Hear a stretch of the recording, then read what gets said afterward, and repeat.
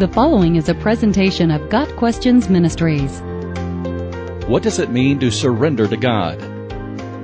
This world is a battleground. Since the fall of man in the Garden of Eden, the world God created has been in conflict with Him. Satan is called the god of this world, and due to Adam's sin, we are born on his team. John Bunyan pictured this conflict in his allegory, The Holy War. Prince Emmanuel besieges the city of Mansoul to wrest it from the power of Diabolus. Unfortunately, the citizens of Mansoul are blindly committed to Diabolus and fight against Emmanuel to their own detriment. When we reach the age when we can make moral choices, we must choose whether to follow our own sinful inclinations or to seek God. God promises that when we seek Him with all our hearts, we will find Him. When we find Him, we have a choice to make.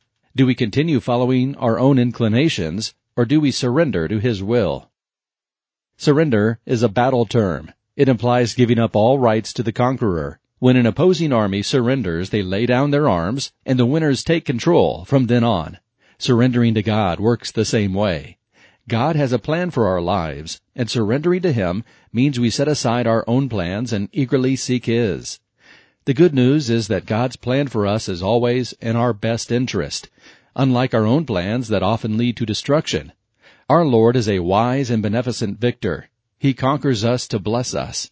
There are different levels of surrender, all of which affect our relationship with God. Initial surrender to the drawing of the Holy Spirit leads to salvation. When we let go of our own attempts to earn God's favor and rely upon the finished work of Jesus Christ on our behalf, we become a child of God. But there are times of greater surrender during a Christian's life that bring deeper intimacy with God and greater power in service. The more areas of our lives we surrender to Him, the more room there is for the filling of the Holy Spirit. When we are filled with the Holy Spirit, we exhibit traits of His character. The more we surrender to God, the more our old self-worshiping nature is replaced with one that resembles Christ. Romans 6 verse 13 says that God demands that we surrender the totality of ourselves. He wants the whole, not a part. Do not offer any part of yourself to sin as an instrument of wickedness, but rather offer yourselves to God as those who have been brought from death to life, and offer every part of yourself to Him as an instrument of righteousness. Jesus said that His followers must deny themselves, another call to surrender. The goal of the Christian life can be summed up by Galatians 2 verse 20. I have been crucified with Christ. It is no longer I who live, but Christ who lives in me.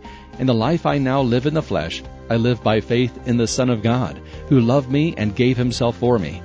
Such a life of surrender is pleasing to God, results in the greatest human fulfillment, and will reap ultimate rewards in heaven. Got Questions Ministry seeks to glorify the Lord Jesus Christ by providing biblical answers to today's questions. Online at GotQuestions.org.